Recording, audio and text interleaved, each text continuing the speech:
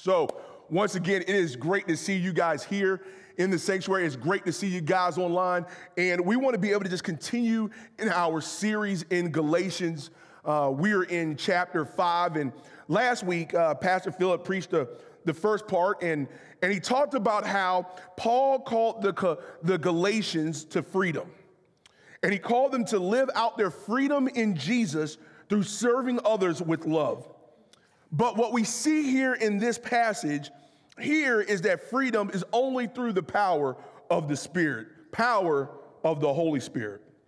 And so Paul is writing to the church, and he's explaining what it means as we have called the theme of Galatians in this series, called to live in faith, freedom, and love. But living in that freedom and love, however, reveals a fight or a conflict in which all of us as believers must address. Understand here that Paul is writing to the church in Galatia. So he is speaking to believers. Now I'm reminded when we talk about this idea of a fight, I'm a product, I grew up in my childhood in the 80s and the 90s, and I loved watching the heavyweight fights. I loved watching Iron Mike Tyson when he was the baddest man on the planet. When he wore the all black with the black shoes, and he'd come out, and if you weren't paying attention, he'd knock you out in about a minute and a half into the first round. And all the other great fighters and heavyweights at that time. But even as we think about that, I'm reminded of the announcer of the fight. Because the announcer of the fight set the tone for the rest of the evening. And if it was a major fight, then a guy by the name of Michael Buffer would show up. He was the ringside announcer, and he would say, "Let's get ready to rumble." And the crowd would go wild. It was hype, and what you knew was a fight was fitting to happen. A fight was on. But the difference between a boxing match that Michael Buffer would say, "Let's get ready to rumble," and the life of a Christian is that in a boxing match, you had a set time, and it was over the same day. But for the Christian, for the believer, the follower of Jesus, we have to be ready to rumble every day from the time we wake up until we go to sleep, and then we repeat. It's wake up, rumble, go to sleep, repeat. Wake up, rumble, go to sleep, repeat. Wake up, rumble, go to sleep, repeat. And so as we look at the text, we'll be reading from Galatians chapter 5, verses 16 through 26. I'm going to read the passage in its entirety, and then what we'll do is we'll break it down piece by piece.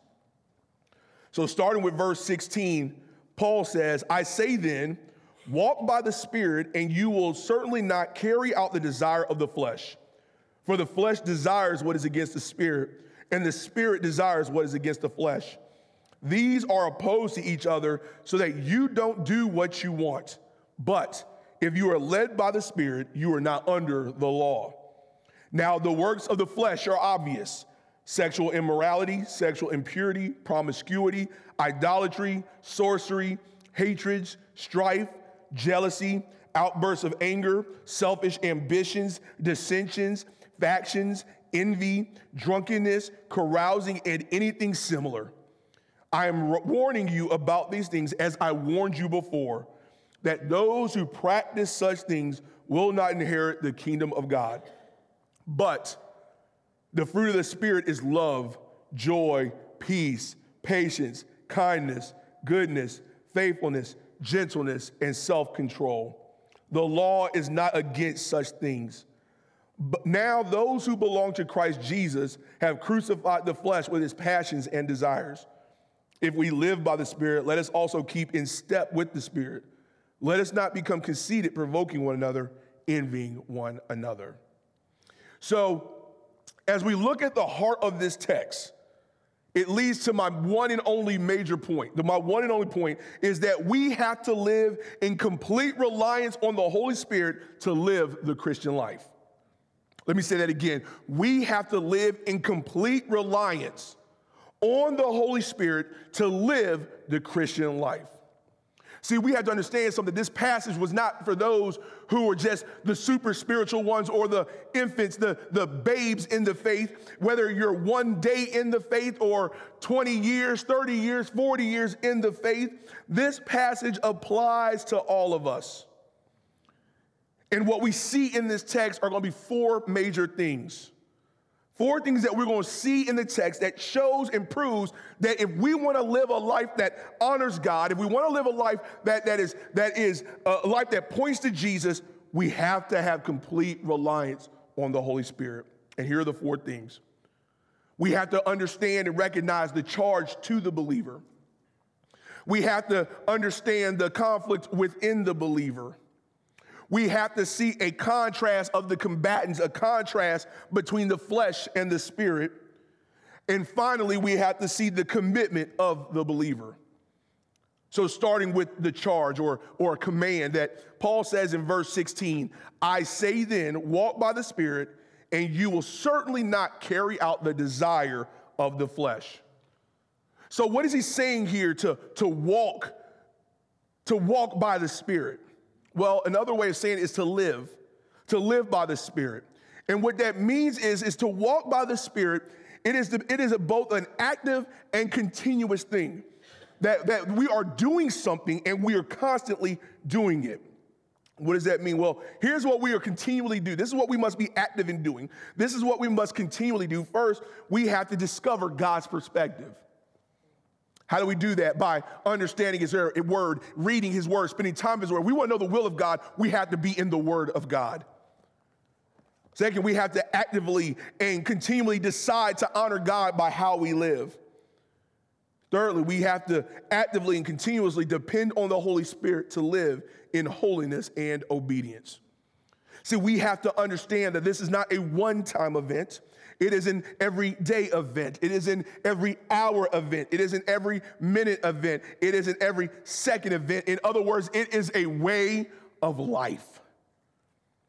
To live by the Spirit means to live in faith, by faith, in the work of Jesus Christ. So we see what it means to walk in the Spirit, by the Spirit, but Paul also uses this term here called the flesh. And what does it mean? Well, at the most basic fundamental level, it means to live independently of God, seeking to please self above pleasing God. So right now, we either live with our dependence on Christ or we live in dependence of ourselves. But I want us to notice something as we're looking at this text and in this section. And Paul says to walk by the Spirit. Why? So we will certainly not carry out the desire of the flesh. Now get this. He did not say that we would not have desires or temptation. See, a lot of times when we come to Christ and we find new life in Christ, and we think that all of a sudden all the desires that aren't of God, all the temptations that aren't of God are gone. And the reality is they still remain. Now, some might be dealt with automatically. Some come out rapidly, but others take a little bit longer to want to leave. They don't want to just leave as easy. They're squatting within the houses of our hearts. I recognize that even within my own life, that when I gave my life to Christ as in college, I was a very recreational person. And when I gave my life to Christ as a freshman in college, one of the things that God just automatically dealt with was my desire for alcohol. And when I mean my desire for alcohol, I mean I'm a person of excess. I have an addictive personality. If I like something, I'm all in. But that thing in particular, it's like the moment I came to Christ, the desire, the love, the taste, because I didn't just drink just the social drink. I didn't do things in moderation. Moderation was just an impediment. It just got in the way of what I wanted to do. I wanted to get toe up. And so what ended up happening is that because I knew that I would not do things in moderation, God removed the desire for alcohol in my life. But then there were other issues, other sins, other passions, other desires that still fighting, that will not go without a fight. So what is Paul saying here? Paul is saying to walk in the Spirit means that we won't yield to desires of the flesh. Just because the temptation didn't go away does not mean that we have to succumb or give in to that temptation or to that desire. But notice also what Paul is saying here is a positive command. In other words, that Paul isn't focusing on what not to do, but he's focusing on what to do. Walk by the Spirit. Focus on the Holy Spirit, and what will happen is dealing with the flesh will take care of itself. I had a guy disciple me when I was in college, and he used to say all the time, if you spend your time doing what you're supposed to do, then you won't have time to do what you're not supposed to do. In other words, if you're heeding and doing the positive command, you won't have time to do the negative command. If you're too busy doing by walking in the Spirit, you don't have time to fulfill the desires of the flesh. So what we see here is a charge, a command to walk in the Spirit. But we have to understand why it is so important. It's important because we don't have to carry out the desires of the flesh. And in order to understand this dynamic of the Spirit and the flesh, we have to understand the nature of the conflict. And so going to verses 17 and 18, it reads, for the flesh desires what is against the Spirit, and the Spirit desires what is against the flesh. These are opposed to each other so that you don't do what you want. But if you are led by the Spirit, you are not under the law.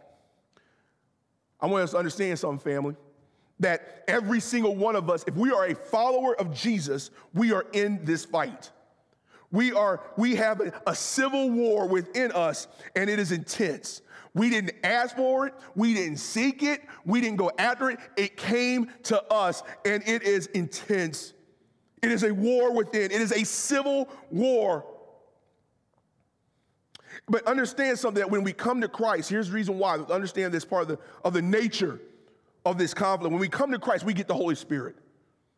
You ever heard that term, if you want something done right, you got to do it yourself? So when we come to Christ, the Holy Spirit comes in our lives, in the life of the believer. And when he enters in, the fight is on. Because what happens is the Holy Spirit is coming in and he is ready to do a total makeover. The third person of the Trinity is indwelling inside the believer, and he is doing a renovative work, a deconstructive work in our lives. But what happens is that the flesh does not surrender without a fight. So here's what we have to understand is that we need the Holy Spirit to help us to live a life that pleases God. We will not do it on our own. Our best efforts don't do it. We've come up short. We need the Holy Spirit to help us to live a life that pleases him. If you want something done right, you got to do it yourself. That's why we need the Holy Spirit, because we need the power of God to live a life that honors God. And the beautiful thing is that this is the inward ministry of the Holy Spirit. It is to equip us and empower us to live a life of victory in Jesus.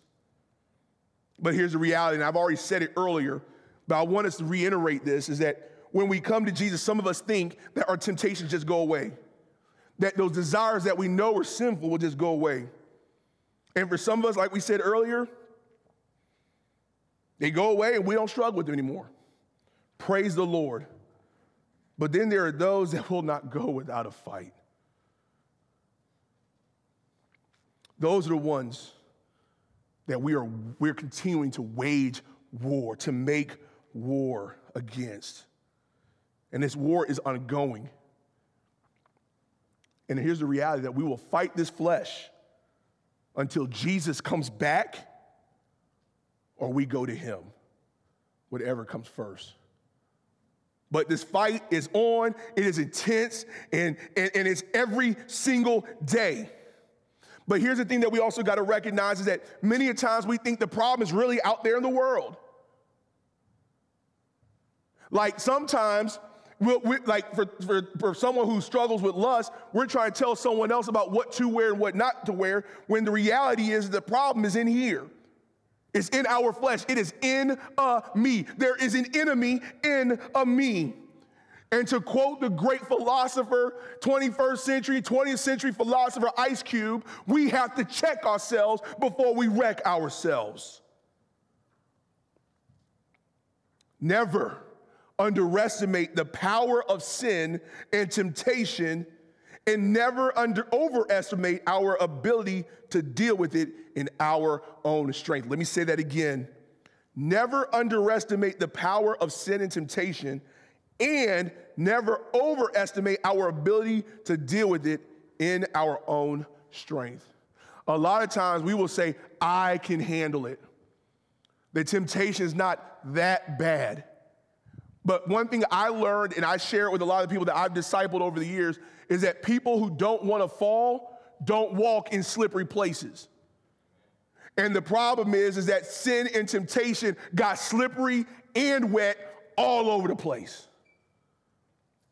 But those of us who underestimate the power of sin and temptation, and those who overestimate their ability to deal with it in their own strength, will still walk in thinking nothing will happen. Now, I'll give you a perfect example is that, so one day I was at the gym and I had my flip-flops at the gym, and they're already worn down.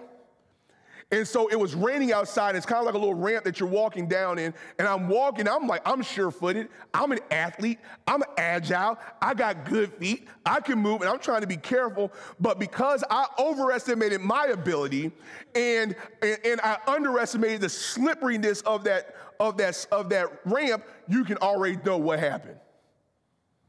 I walked, and I slipped. I flew in the air. I hit the ground, and I hit it hard. We do that with sin all the time. We do that with temptation all the time. And we end up taking L's all the time. But here's the other thing. Sometimes we think, okay, if this is the case, if the problem is outside and I want to remove temptation and remove an enemy, and there are some things that is very wise to cut off from being in your life. If you struggle with pornography, you need to have an internet filter. You need to watch what you're watching on TV. That's a very practical thing we could take.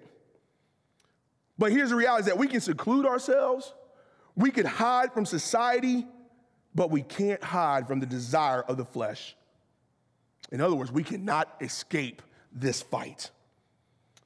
I was reading a devotional book from a 4th century theologian and church father named Ephraim the Syrian. And inside this reflection, he said, I am not what I appear to be, heal me. That was the title of it. Check out what he says here about desire. Thou knowest, O Lord, my passions hidden in darkness. The sores of my soul are known to thee. Heal me, O Lord, and I will be healed. If thou wilt not build the house of my soul, I labor in vain trying to build it myself. It is true that sometimes I prepare myself to do battle with the passions when they war against me, but the evil wiles of the serpent paralyze the efforts of my soul with sensuality, and I yield to them. Though no one visibly ties my hands, the invisible passions drag me away like a captive. But then he ends up saying here, no one is strong enough to heal the passionate temperament of my soul except thou, O Lord, who knowest the depths of my soul. Condescend and save me by thy kindness. In other words, we need the Holy Spirit. Pastor Philip alluded to it last week, and I'll bring it up again because it's a great reminder that if you were to take your thoughts and put it on screen, what would it reveal? Most of us would have no friends. We'd have no relationships.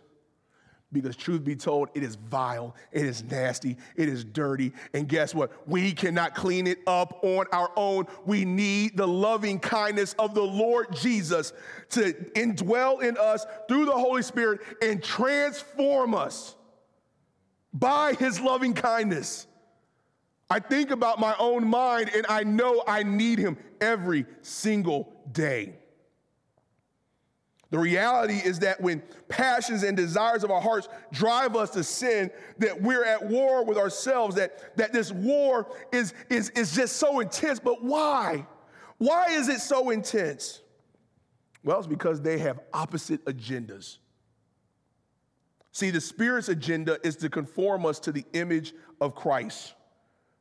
But the flesh's agenda is to place the self at the throne that belongs to Christ. In other words, this is a civil war over the affections of our hearts, over our deepest loves and allegiances. In other words, it is control of the throne of our hearts and lives. Now, recognize this. I'm talking again to believers because Paul was writing to the church. But also recognize that if you're at the sound of my voice and you're not in Christ, you're not a believer of Christ, you don't really have this battle because we already embrace our state of sin. Before I was in Christ, I just did what I did. And I liked it. So I did it again and again and again. But when Christ comes in our lives, the fight is on. So I shared earlier that I gave my life to Christ as a freshman in college. When I got to college, all I wanted to do was really two things. Going to school was kind of like a non-negotiable, like that was going to happen. But I wanted to chase girls, play football, chase girls, play football, chase girls, and play football. In my freshman year, I was about that life. But in the second semester, and we were on quarter, so the second quarter, I had an encounter with Jesus on Highway 280 in Phoenix City, Alabama. I was leaving Fort Benning, Georgia, driving back to Auburn. It was on a Saturday night. The night before, Friday night, I was at the club, partying with my friends, got into a fight with some guys, partied some more. That's what we did. But the next day, I'm driving back, and it's kind of funny because I'm listening to, as I'm playing with my radio, listening to Bone Thugs and Harmony, bone, bone, bone, bone, bone, bone, bone, bone, bone. Now telling me what you gonna do when there ain't nowhere to hide when judgment comes for you. Like this was literally on my tape. Okay, I'm dating myself because it's on a tape. Yeah, it was in the 90s, so you know. He had no CD player at the time. But I'm listening, all of a sudden, boom, run a red light, sideswipe a lady. And on the side of the road there, I had an encounter with Jesus. And at that point in time, I knew my heart was already changed. Because later on that night, because I'm a knucklehead, I'm about 18, going on 19, still knucklehead, so I still went out with the guys that night. But typically, when a party was going on, I was in the middle of the floor. I wasn't the guy that when you went to the club, sat on the back wall, posted. Everybody knew, as I would like to joke around, my alter ego, Frosty was here. But standing there on that wall, I could feel this tension in my spirit that said, I did not belong here. Why? Because the Holy Spirit at that time on Highway 280 had entered into my life, transformed me, and now he was shaping my desires to honor him. I was in a relationship that I had to break off because I knew it didn't honor God. God was changing my loves and my desires, and here's what I learned in all of that. I learned that victory over sin, victory over temptation, did not come from my human effort or my performance. And this is what Paul was getting at in the larger picture of Galatians, the larger context, that being right with God doesn't come from living under the law. It comes from faith in Christ. And the Spirit works within our lives by faith, through faith. So to be right with God is through faith in Jesus alone. And to walk and live God's way, we have to rely on the Holy Spirit. And he empowers us to live a life that pleases him. In other words, when the Spirit frees us from the law, he gives us freedom from sin, not freedom to sin. So we just saw the charge or the command to the believer to walk in the Spirit. We just heard about the conflict, this intense conflict between the Spirit and the flesh, fighting over the affections and the passions of our heart, our loyalties, our deepest loyalties. And now we have to contrast the combatants. So let's talk about the flesh first. So going from verse 19 to 21. Now the works of the flesh are obvious: sexual immorality, moral impurity, promiscuity, idolatry, sorcery, hatreds, strife, jealousy, outbursts of anger, selfish ambitions, dissensions, factions, envy, drunkenness, carousing, and anything similar. And I am warning you about these things as I warned you before, that those who practice such things will not inherit the kingdom of God. Now, first, we need to understand that this list is by no means exhaustive. And I know that some of you might be listening to the sound of my voice or seeing me here inside the church or online, and you're saying, guilty, guilty, guilty, guilty, guilty, guilty. Been there, done that, got the t-shirt, got 2 of them, got a whole closet full of them. Guilty, guilty. And I want to encourage you later on. But before we get to the good news, we need to dig into this bad news just a little bit more. See, one commentary that I read as I was preparing this message was that it kind of categorized these works of the flesh in 4 categories, and I found it to be helpful. That they are in sex, worship, relationships, and indulgences. So let's talk about sex first. And when you talk about sex, we're talking about sexual immorality, moral impurity, and promiscuity. Now, some of you might be asking, as I've even asked before in my own life, what's the big deal about it? It's my body. But here's what I've learned, and here's what the text says throughout Scripture. 1, it grieves the Holy Spirit. 2, it impacts more than just our own bodies, but it impacts others as well. 3, it can dishonor fellow image bearers. 4, it is an obvious way to display self-centeredness. 5, it violates God's pure plan for marriage and sexuality. God created sex, and it is good. But human lust desires what God made good and holy. Now, how many of us have issues in our lives due to sexual sin? Maybe sexual sin that we've done, or sexual sin that was forced upon us. Many of us have experienced broken hearts. Many of us have experienced broken relationships. Many of us have experienced broken bodies. Many of us have experienced broken souls. And the problem with dealing with our view of sexual sin is that what Scripture calls sin, we as society call being free and exercising our rights, the rights of our bodies. Now understand, I spend a lot of time in college ministry, especially work with athletes, and in discipleship, sex is like a key topic. And oftentimes I'm asked by students, well, what's wrong with having sex outside of marriage? I mean, for real, like you gotta test to see if you're compatible, right? That's what my students would ask. That's what people would say. But I consider it like driving a test car. The question is, however, which one is the test driver and which one is the test vehicle? Who is the user and who is the one being used? Oftentimes they recognize that they were both, but many times they could not distinguish between the two. That we all play the fool. But when we live based on the passions and desires of our bodies, then we have made a disordering of the beauty of what God has done. And sexual morality, moral impurity, and promiscuity is anything sexually that is outside of God's intention and order. That's the first category. There's another one, worship. And he talks about idolatry and sorcery. Idolatry is when we set our affections on anything other than God, when our primary affections are on anything other than God. When we place our affection for our nation over our affection for God, we have an idol. If we place an affection on our ethnicity or our family greater than our relationship with God, we have an idol.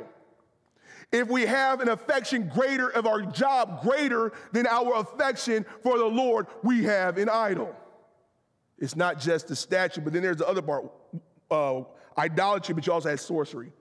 And what sorcery is really an attempt to manipulate circumstances through spiritual ends rather than trusting in God alone. So you got to understand, in the first century, in Roman culture, the idea of sorcery and witchcraft was very prevalent, but guess what? It's around today too.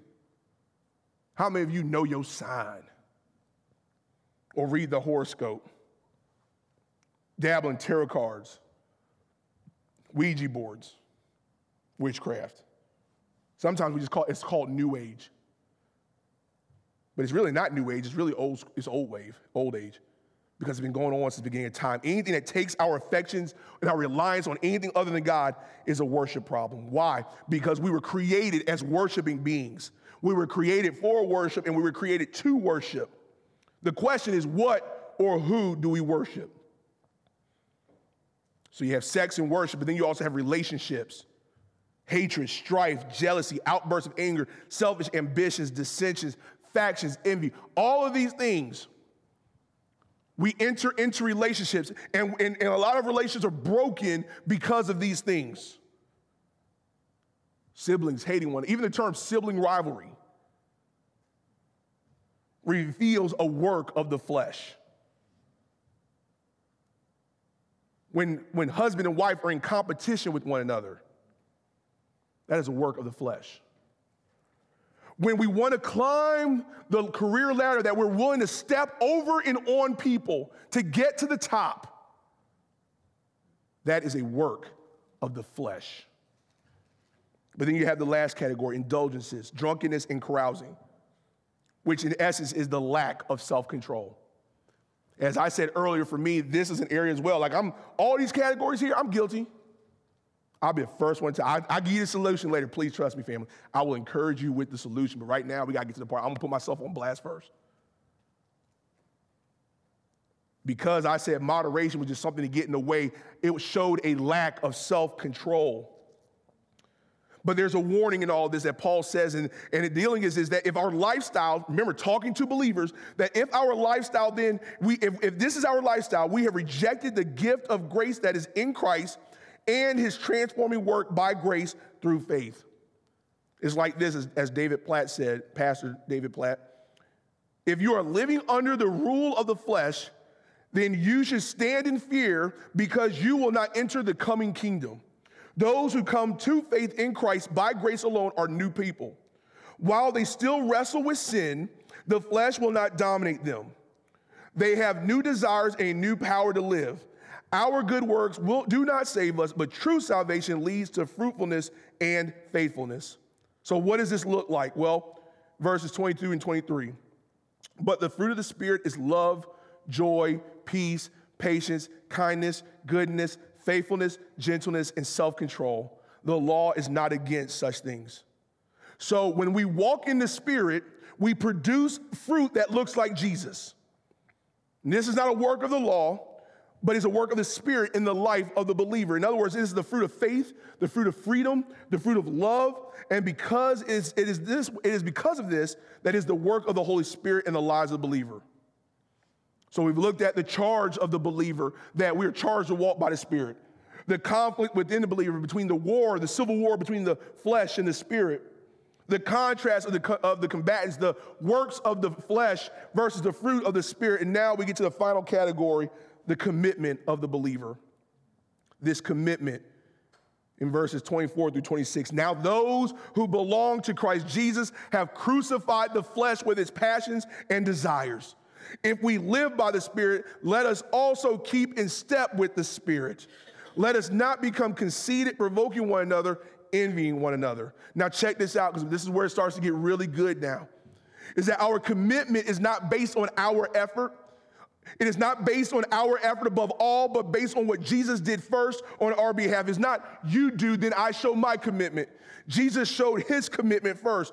And how do we know that? He said we belong to him. So what is our response? Our response is to crucify the flesh, to make war with the flesh, to put to death the flesh by the power of the Spirit. And when we do that, we are identifying with Christ in his death and his resurrection. We are identifying with the victory provided by the cross and the empty tomb, and in doing so, we take on a new identity as we live like we've gone from death to life. How do we know this? Because Paul already said in Galatians 2:20, I have been crucified with Christ.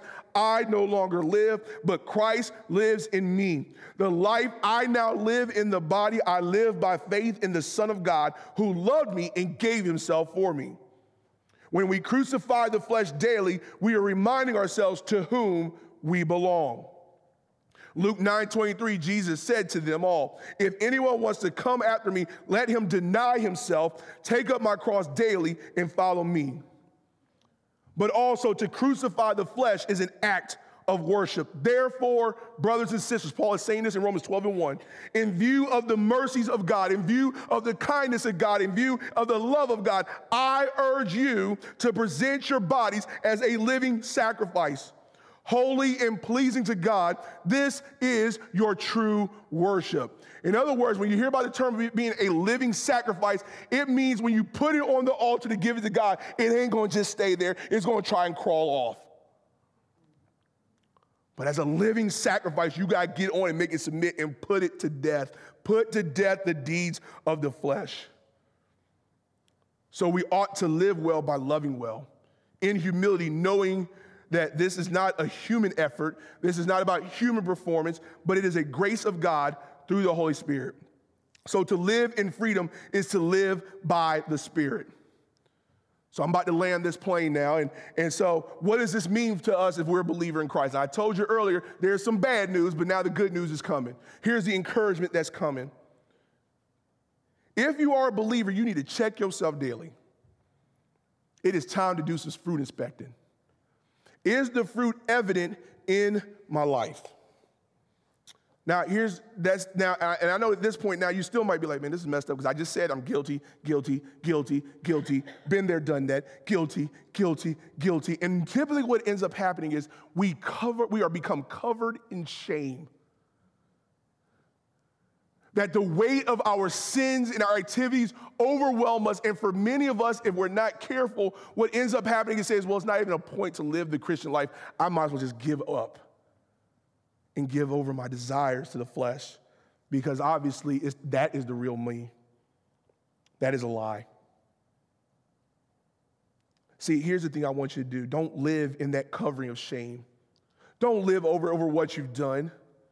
Chase after the grace and the love of God. See, I remember as a child, because I was a rebellious child, if I was wide open as an adult, you don't just become wide open as an adult. I was wide open as a kid, and my parents would rebuke me. They would discipline me. They would show me that I'm wrong. But here's the thing that they did is they always reminded me who I belong to. And because they reminded me that I am their son, whenever I sinned and messed up, they would call me to repentance, but they always had open arms. That even in the midst of discipline in my sin, I still knew that my mom and my dad loved me. Now, we look back at the text and we see the story of the prodigal son, and the prodigal son already disrespected the father, decided to live reckless, recognizes that, you know what, they done messed up. They say when he got his mind right, he starts to walk home, and you can only imagine the conversation he's having with himself as he's walking home. He's trying to figure out how to apologize to his father. But the text says that when he was a long way off, in other words, when he was walking to the father was looking at the son. And instead of waiting for the son to come to the porch, he left the porch and ran to him. And he embraced him. See, God could have stood in heaven, he could have sat in heaven, but he stepped down on earth and came to humanity. And because he came to humanity, we have brand new mercies every single day. So my call to you, my encouragement to you, my charge to you here is to get up. If you find yourself guilty, get up, confess, repent, and run to Jesus, not from him. Why? Because grace is found in Jesus. Freedom is found in Jesus. Healing is found in Jesus. Forgiveness is found in Jesus. So it is not enough to run from something. We have to run to someone, and his name is Jesus. But if you're an unbeliever, you have to recognize that you're already living in the flesh because you are on the throne of your heart. So your next step right now is to have a coup in your heart. A change of government in your heart, a change of rulers and kingdoms in your heart, to remove the kingdom of self, the kingdom of the flesh, and put the Lord Jesus Christ there in the throne of your heart.